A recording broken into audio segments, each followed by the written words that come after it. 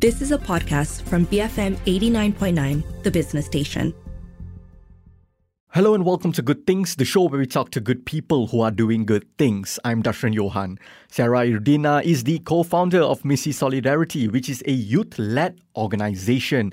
They garnered attention in 2021 during the COVID-19 pandemic for being one of the many youth-led groups that organized the Lawan rally during Tan Sri Muhyiddin Yassin's administration. Sarah, who was a 20-year-old college student at the time, was arrested and detained overnight under the Sedition Act.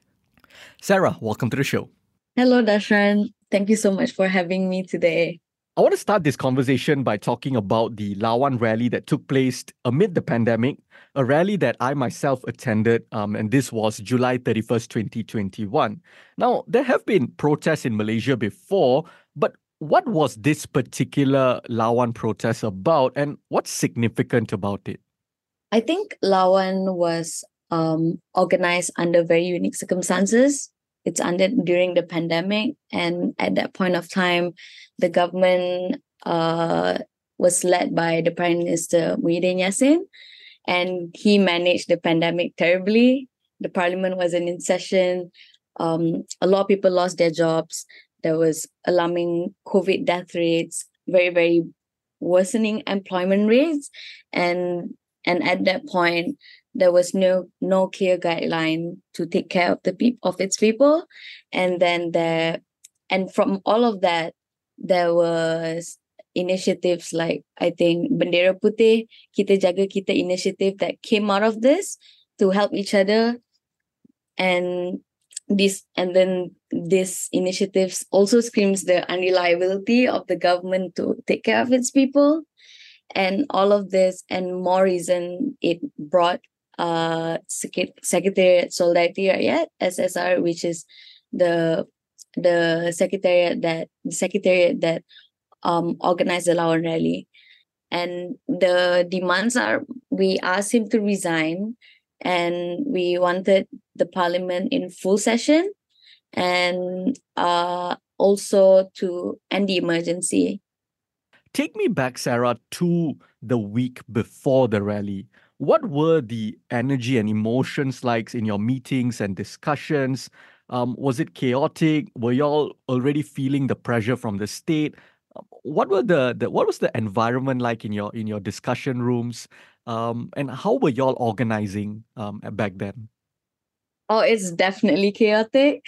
Definitely very chaotic, because the secretariat was comprised of many organizations, and it's very hard to have every single person say something in a very, very big meeting group. On the Google Meet, there's just so many people, and honestly, you don't even know who you're talking to. We just trust that these are the people from these organizations, and then there are people representing the organizations, and the meetings are mostly online. Since there were a lot of people, we really needed jawatan kuasa. So it is a committee to head the very, very big group. The secretariat was organized in very hectic times. So it's not organized like an organization, nor was it like structured throughout it. I think there was just a lot of urgency to organize, and I was overwhelmed, but it feels like you're just caught up in a wave. That is how it felt like for me. We were organizing around restrictions, the MCO. So I think when we organized, it was slightly lax, like you can go out, but you cannot go out too far, right? You have to have, if you want to cross the state, you need a letter, and so on. So we had to organize around these restrictions, and really and that's organizing around these restrictions. And then there's the police, because even prior to the Lawan rally itself, so we had actions in between the announcement and the rally. We had a flash mob, and then we had a convoy. So both of this, the police was there, right? And so they were there to monitor us, and if not, try to stop us from continuing our action. Take me back to July 29th, 2021, which was the day you got arrested under the Sedition Act. What were you doing at the time when you got arrested? I just woke up. And I got a call from my mom. The police are here at my house looking for you. I was like, what? I was in shock. I immediately told the group that this is happening, and then they immediately tried to get a lawyer for me to negotiate with the police. So the police were really pissed at me because my official address is not at my mom's house. So because like I moved around, and then so they went to that house, and then the person who was living there said that, okay, she's not here, she lives with the mom. And then he went to the mom's house, and I wasn't there. I was staying with my aunt in Wangsa Maju, and then they were pissed because they came from HQ, they came from Bukit Aman and not from Dangwangi, which is what was very different from other people that got called in that day. I was called and my lawyer had to negotiate with them like, oh, other people are being called up too. So why not we just meet at Dangwangi at that point? And definitely my mom was really concerned. She was definitely intimidated. My mom was definitely scared into giving them my information, right? My information, where I am, what my number is, and so on. So they talked to me on the phone, like, and he said to me, we've come a long way. Where are you? and then I had to say that I'm gonna give your number to my lawyer, so he's gonna negotiate. And then like I was just really scared. I really didn't know what to do. I think I was 20 at this point, and all of this is very new to me. Being like organizing, being part of the secretariat was like I really didn't feel equipped, and I felt like, oh my god, there's just keep on so many things that are happening, right? As I understand, there was also a raid at your home. So was this your parents' house? What did the police do? And how did everyone react to the raid that was happening? Because this is, like you said, something that's very new to you. You were only 20, and certainly something very new to your parents. When we all went to Dangwangi, I got called into a different room, separate, because it was from the different police department, right? This is from the HQ. I didn't know that I was arrested until I got handcuffed. When I went into the room, they said, they asked me a bunch of questions, and then you always answer, saya jawab di mahkamah. And then after that, I think after or before, basically they read, saya akan bacakan awak waran hak orang ditangkap. I was like, huh? And I look at my lawyer like, huh? What? And he's like, I'm like, oh, okay. I guess I'm not arrested. I guess like we're just going through this. And I'm like, okay. And then I guess there was arrangement made like between. I was so shocked. I think I was just under shock most of the time. Right. And then I think when I was handcuffed, and then like, okay, we're gonna go to your aunt's house now. And what I was like, what? Okay, okay, because like I felt like it was all very real when I had no one else around me. When the lawyer left, when I was in the car, and we're going to my aunt's house, that felt very, very real. That is only when it hits me, I am getting arrested, because I was literally handcuffed. So, and then like we went to my aunt's house. They uncuffed me for a while, and then we went into my aunt's house, and then they were looking for everything. They were going over all my stuff, they're looking for electronics. And at that point, my phone was already confiscated. I had to give them my SIM card, because they already called me on that SIM card, so I cannot give them another SIM card, right? And then, but it wasn't my phone. So the only thing that was actually mine that was taken away was, mine that I was using was the SIM card. Other than that, like, there was so many phones that were taken away, and we still haven't gotten them back until today. My aunt was crying. My aunt lives with a friend, and then the other friend was concerned, and my aunt was crying. So you're raiding her home. You're raiding her home.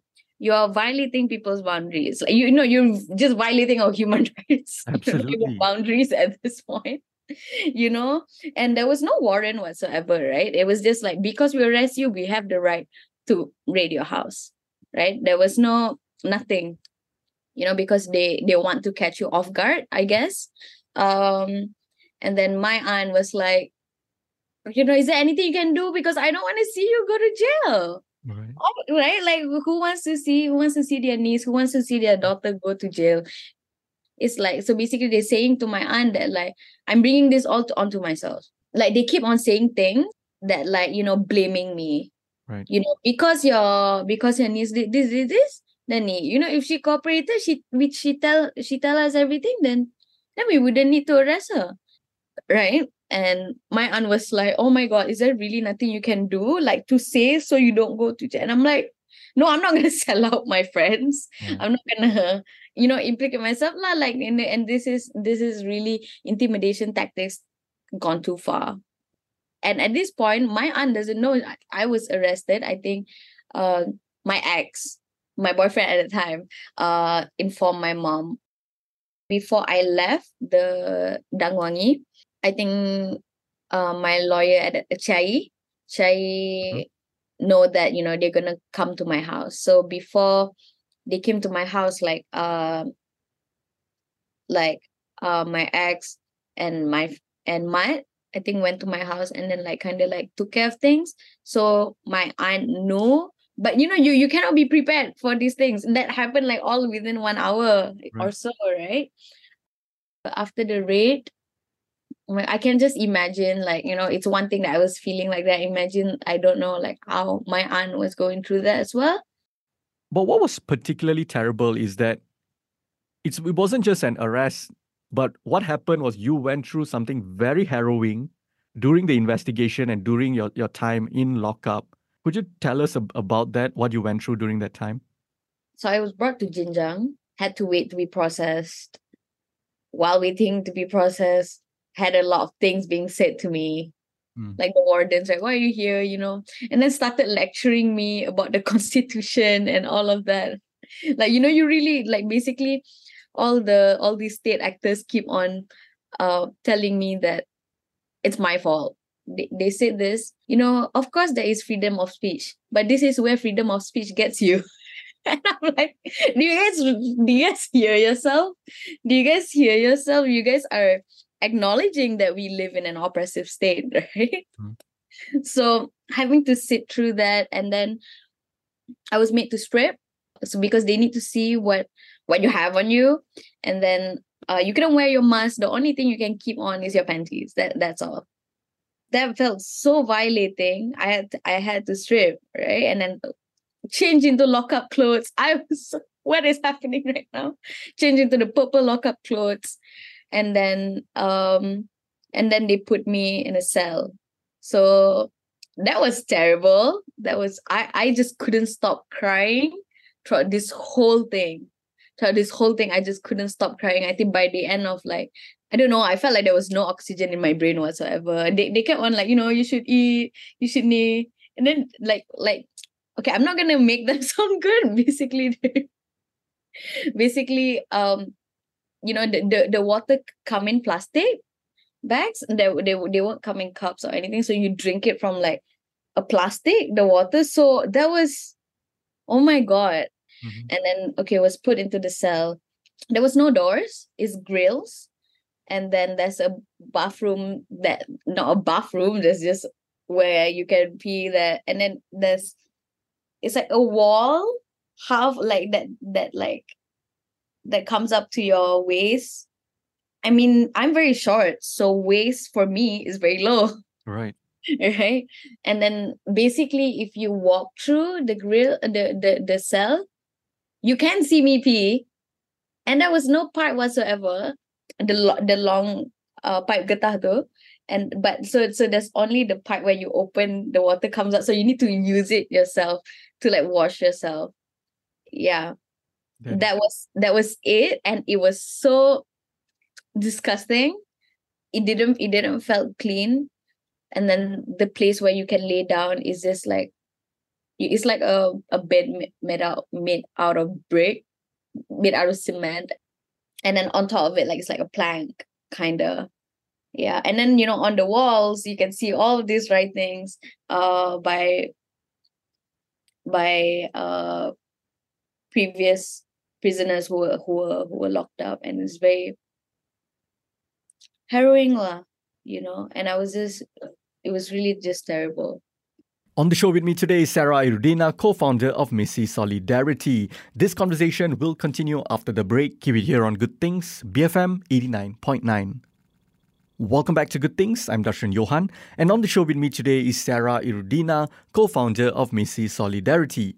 So, Sarah, could you take me back to your childhood? What was it like? Were you political growing up? Did you grow up in a political, like activist-minded kind of family? Did your parents talk about politics and social justice around the dinner table regularly? Not at all political. I think the most I felt like there was a discussion. I think at one point they were discussing the election and everyone was there, and then I guess everyone was just disagreeing with each other, and then they got kind of worked out, but it was very small. I think I also know that my mom used to go to the birthday protest with my late dad. So that was interesting. That was interesting to know that you guys did that, because and so but it wasn't political whatsoever. Like my upbringing, there was no discussion about social justice if it's not coming from me. Right. Yeah. So how did your journey as an activist begin? What was the moment? Because all of this happened when you were 20. What was the moment that made you go, okay, I need to become an activist?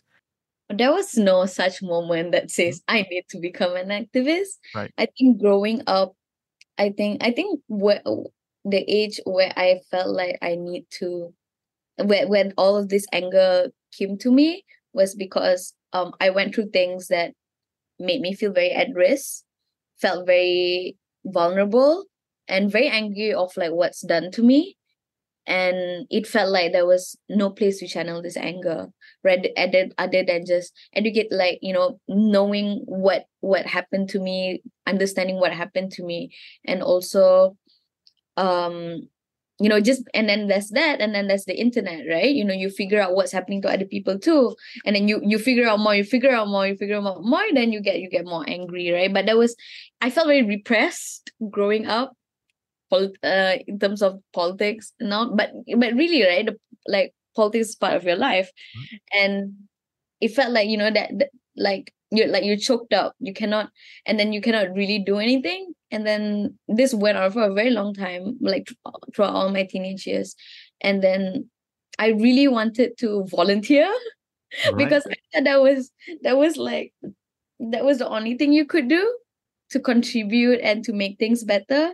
And this was like when I was 16. I was very frustrated that you need to be 18 and above to volunteer. I remember being so frustrated. Why can't I? Right. Why can I sign up for these things? I had to wait. So the second I turned 18, I was signing up. Like, bitch, let me volunteer. Why didn't you let me volunteer before? So when I turned 18, I guess I finish SPM and then started my foundation. Then I think I met friends in university that were very outspoken, very like they want to do something as well. So like it's a group of people who all are very angry. I was 18 when I went into foundation. And then like I started I was already going to protest. That was the first time I went to a protest when I was 18. So you see, the second I turned 18, I was doing everything. Like, I couldn't do this before. I was really upset that I couldn't, Right. but the extent of it, Mhm. that I thought that I could do. I could go to protest and I volunteer. It's very important to me at that time. I needed to volunteer because I need to channel this anger somewhere. I guess because when you say the word activist, right, Mhm. you associate it with organizing, organizing people, Right. not just yourself. I didn't realize I was an activist even. I think it's something that like it's hard to call yourself even, but I guess like if you want to say something about what I did, I guess I'm an activist, because like it's such a like it's easy for is it for you to describe other people as an activist, but it's very hard like because you always feel like you're not doing enough. Right. How can you call yourself an activist? Because like there's always more to do, Right. right? But you certainly are an activist, an incredibly inspiring person as well. How did Missy Solidarity come about? Thank you for validating. So I met a group of people. Mrs. Solidarity also didn't come about. We are gonna start an organization Right. like that. Yeah, so like things memang that don't happen like that. It happens without you even knowing, and like, oh, we're an organization now, I guess. Basically it was a group of friends. I go to University of Nottingham in Semenye.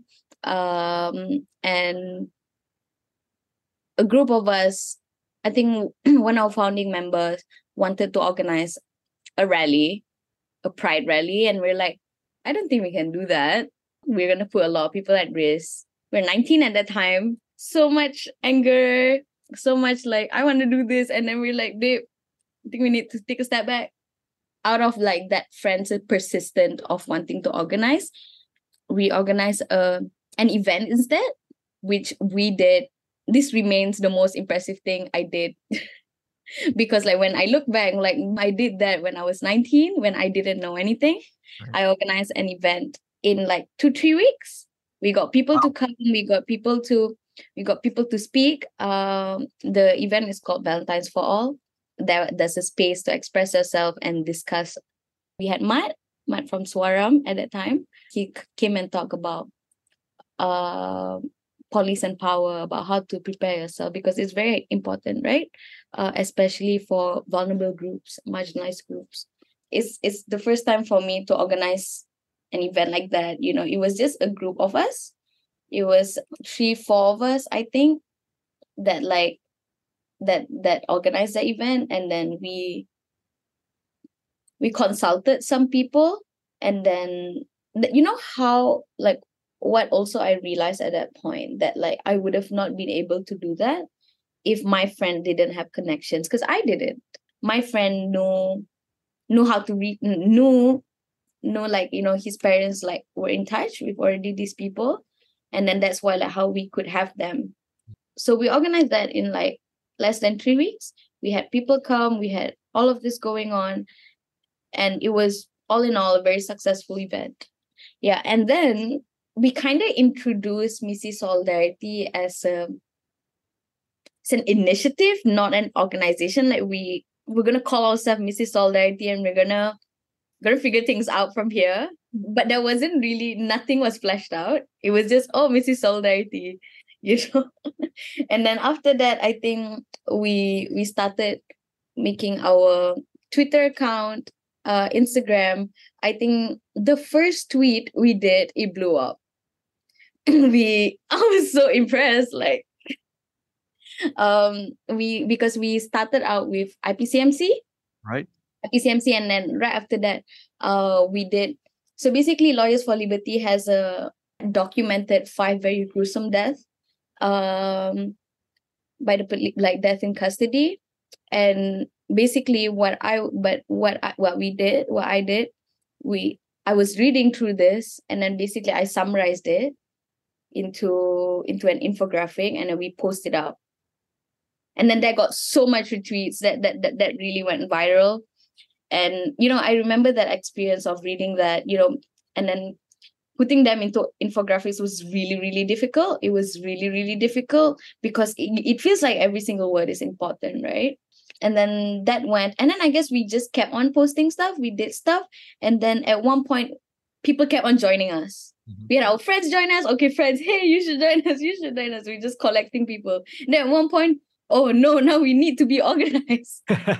Oh no. And at one point we realized that, okay, we cannot act like this is some friend things anymore. We need to be slightly structured.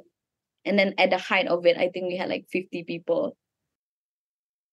Sarah, how do you reflect on the pandemic period?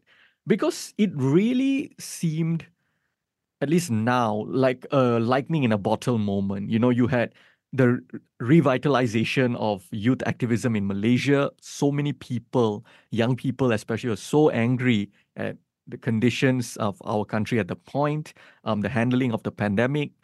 Um, you had the emergence of many new NGOs, many organizations, whether it's online or grassroots oriented.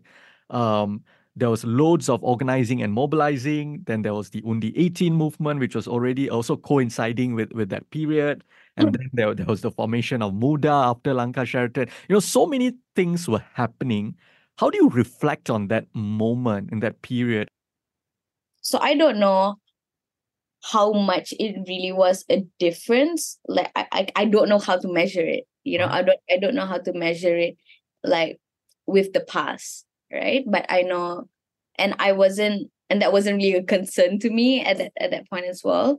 But I know, but like being in that moment itself, it felt very fast. It felt very chaotic. It felt like Missy Solidarity itself was very fast paced, very everything is just urgent. And then because we were, and Mrs. Solidarity was also organized in such unique circumstances, right? The only reason we could come together was because it was the pandemic.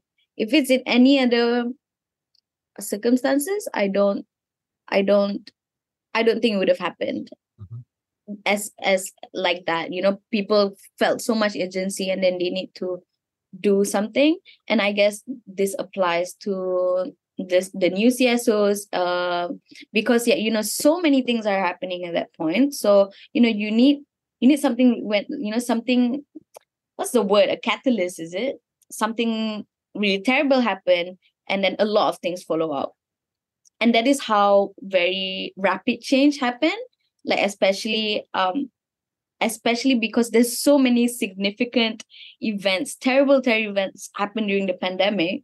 If I reflect, I think that's like the reason why there was so much going on at that point. It was a movement that came out of the conditions of that time.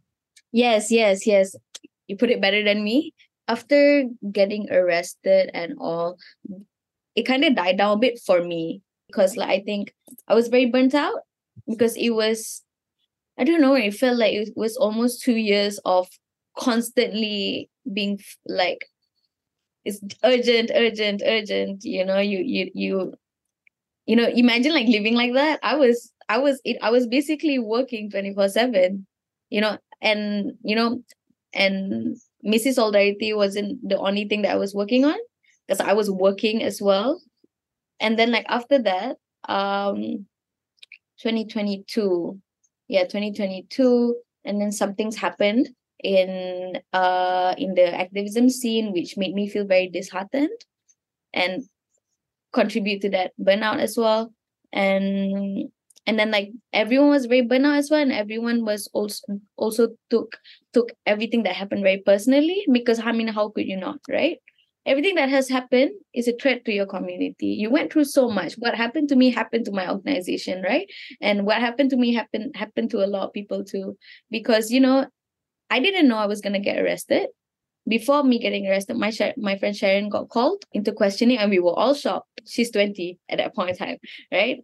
You never expect these things to happen to you. And I guess if you ask me whether it fizzled out, I think there was just much more urgency than that pushed a lot of things to happen, right? Just like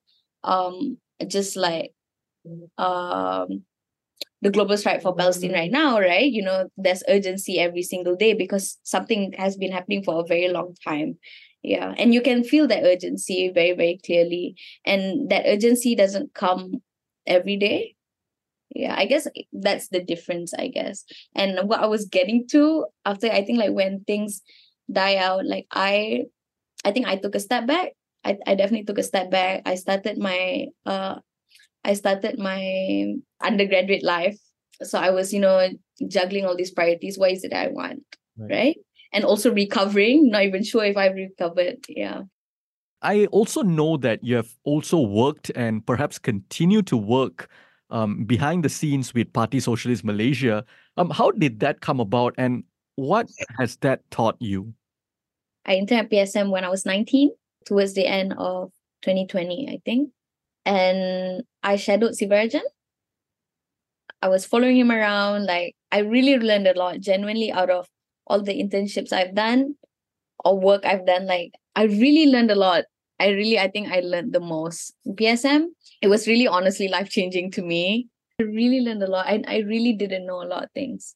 Basically, there's a lot of older people in PSM, but I've never really felt the age gap, which was very interesting to me because I think I felt that every single time out of like PSM. You're treated in a way that you're a valuable partner of our community. It's like, but I have a huge respect for you for what you've done and so on. Yeah. And then I learned a lot about organizing in terms of like I followed Sivarajan around, and then I also went to Perak for a week. I was like, Sarah, you're going to Perak for a week. You're gonna go. You're gonna follow Yishan around. You're gonna follow Dr. Jaya around, and then I think Kesavan as well, and who like brought me around. And genuinely, the internship really felt like I'm here to receive some knowledge, and I am here to learn. I think I stayed with Yishan and I stayed with Karti in Perak. Yeah, there was some land grabbing. There was some exploitation with the unions. That we met the lorry driver union. We met the paper union. I didn't know there was a paper union. I was like, man.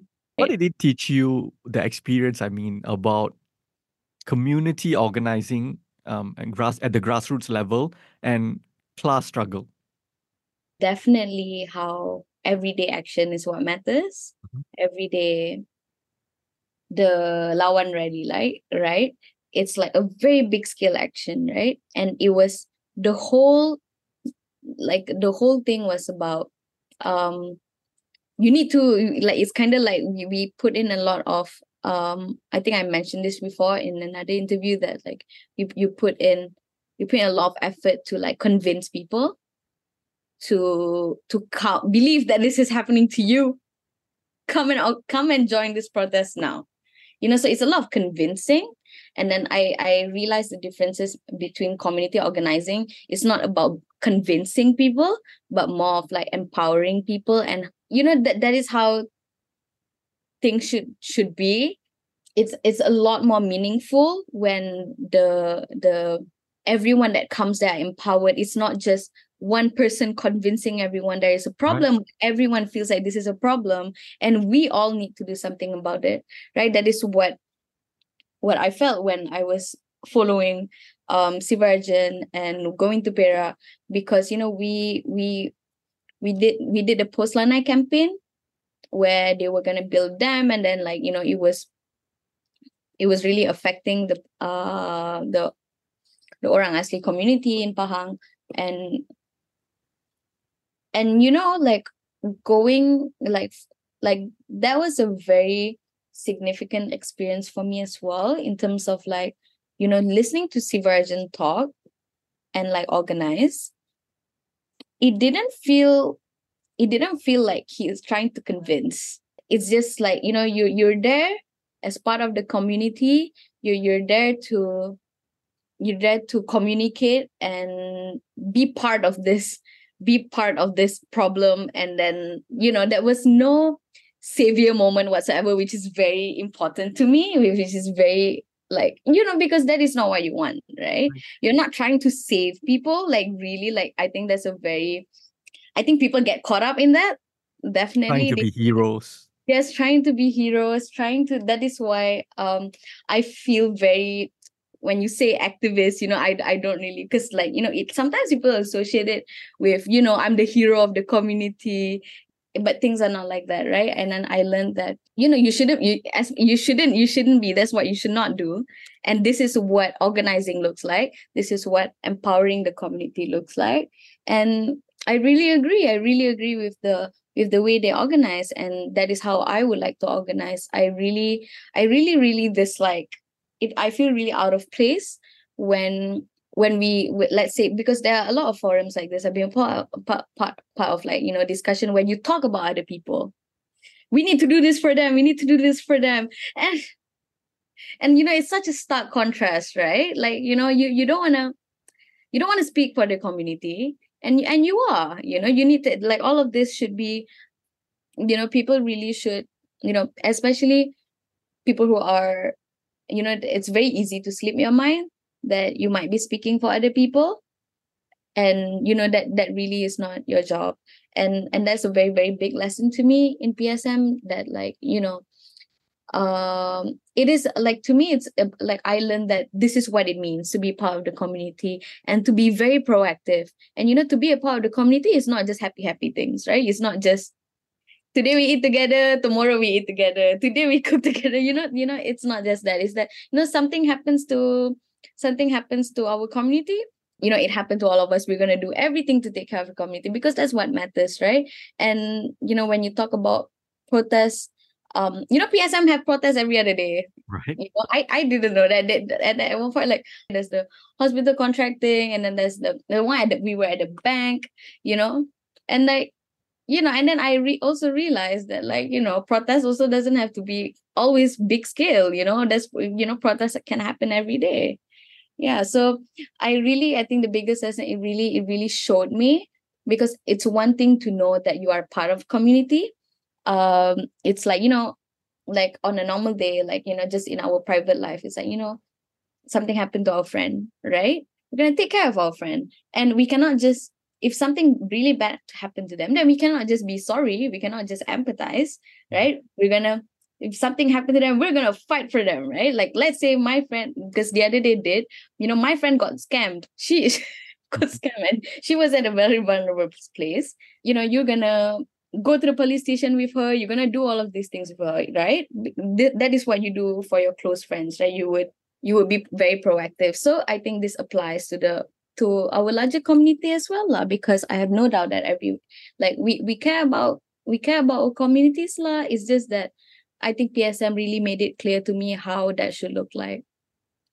I want to end with this. I read your interview with Pusat Sejahtera Rakyat, and you said something in particular that really struck a chord with me. And you said that usually it's, people are fueled by anger, and not fueled by care. And it's very different when you're fueled by care. And you are talking about, protesting, organizing, activism in general. And this is very interesting because anger is a very powerful catalyst. You yourself throughout this conversation have talked about how important anger is, or how angry people were when they took to the streets and all of that. It's a very powerful catalyst. But why is it important to also be fueled by care? I didn't realize that I said that until after the interview. I think I was very worked up for the interview, and I didn't even realize that. Man, I recalled so much, because that interview took place at the end of last year, which is, almost 2 years after what happened, right? And I think my friend Sharon really articulated like what I said much better. So I'm gonna say what she said. Mm-hmm. She put it much in. I guess it's much more nicer words. It's like she said that action fueled by anger is a cup to drain from, and action fueled by care is the ocean we drink from. And I'm like, man, it's beautiful. You know what? You put it so much better than me. So what I meant by that, I think like all of this realization only struck to you after all of this. It doesn't come to you. It's not something like you read this and then you will internalize this. You will internalize it, right. You read that quote like, yes, I internalize these emotions. Right. If only.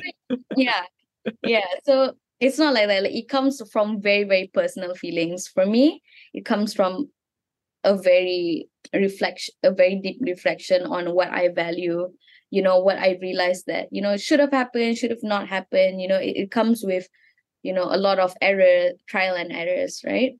So what I meant by like how being fueled by anger and fueled by care is very different, because I would say that I think you can connect this to what I said about PSM just now, about how I learned how community organizing should take place. I think that the Lawan rally it comes out of anger. I'm angry, I'm gonna go do this, which should be part of your organizing. But like, if that anger, if you're not fueled by care, right? If that anger like acts alone, then it's not gonna be sustainable. It's gonna end there, right? The anger, the action ends there, which is what you see, right? If there's no empowered communities, if there's no continuous solidarity, it wouldn't be sustainable. That anger runs out. It runs out. It makes you burn out, and that's definitely what happened to me. That I was so angry for 2 years straight. That's all I had. And there wasn't. I wish building the framework for care is a very difficult thing, right? But you have to realize this in order to take care of your community. And it's something that I really only realized in hindsight, not something that, you can realize it right away, because now all my friends are burnt out. Because, we were all angry. Because everything was so urgent, we forgot to take care of each other, and that is how that anger runs out. It makes you, it makes you very desensitized, like, to all this pain. Right? So it's not sustainable whatsoever. So I'm saying that anger must be accompanied with care. That's why community organizing is very, very important, because it makes it like it's sustainable, right? You're organizing in a very sustainable way. So even when you're angry, even when you organize legislative process, you're gonna be fine. You're gonna keep on, because solidarity is stable, is gonna continuously be there. Because I think what contributes to someone's burnout is because there's 100% lack of care, lack of community, because that really is what drives sustainable change law. After all, a wise man once said, a true revolutionary is guided by a great feeling of love. Sarah Irdina, thank you so much for joining me today. Thank you. Thank you for having me. That was Sarah Irdina, co-founder of Missy Solidarity. If you missed any part of this conversation, you can also check us out on podcasts. We're available on the BFM app, Spotify, Apple, or pretty much wherever you get your podcasts from. I'm Darshan Johan, and this has been Good Things, BFM 89.9. You have been listening to a podcast from BFM 89.9, the business station. For more stories of the same kind, download the BFM app.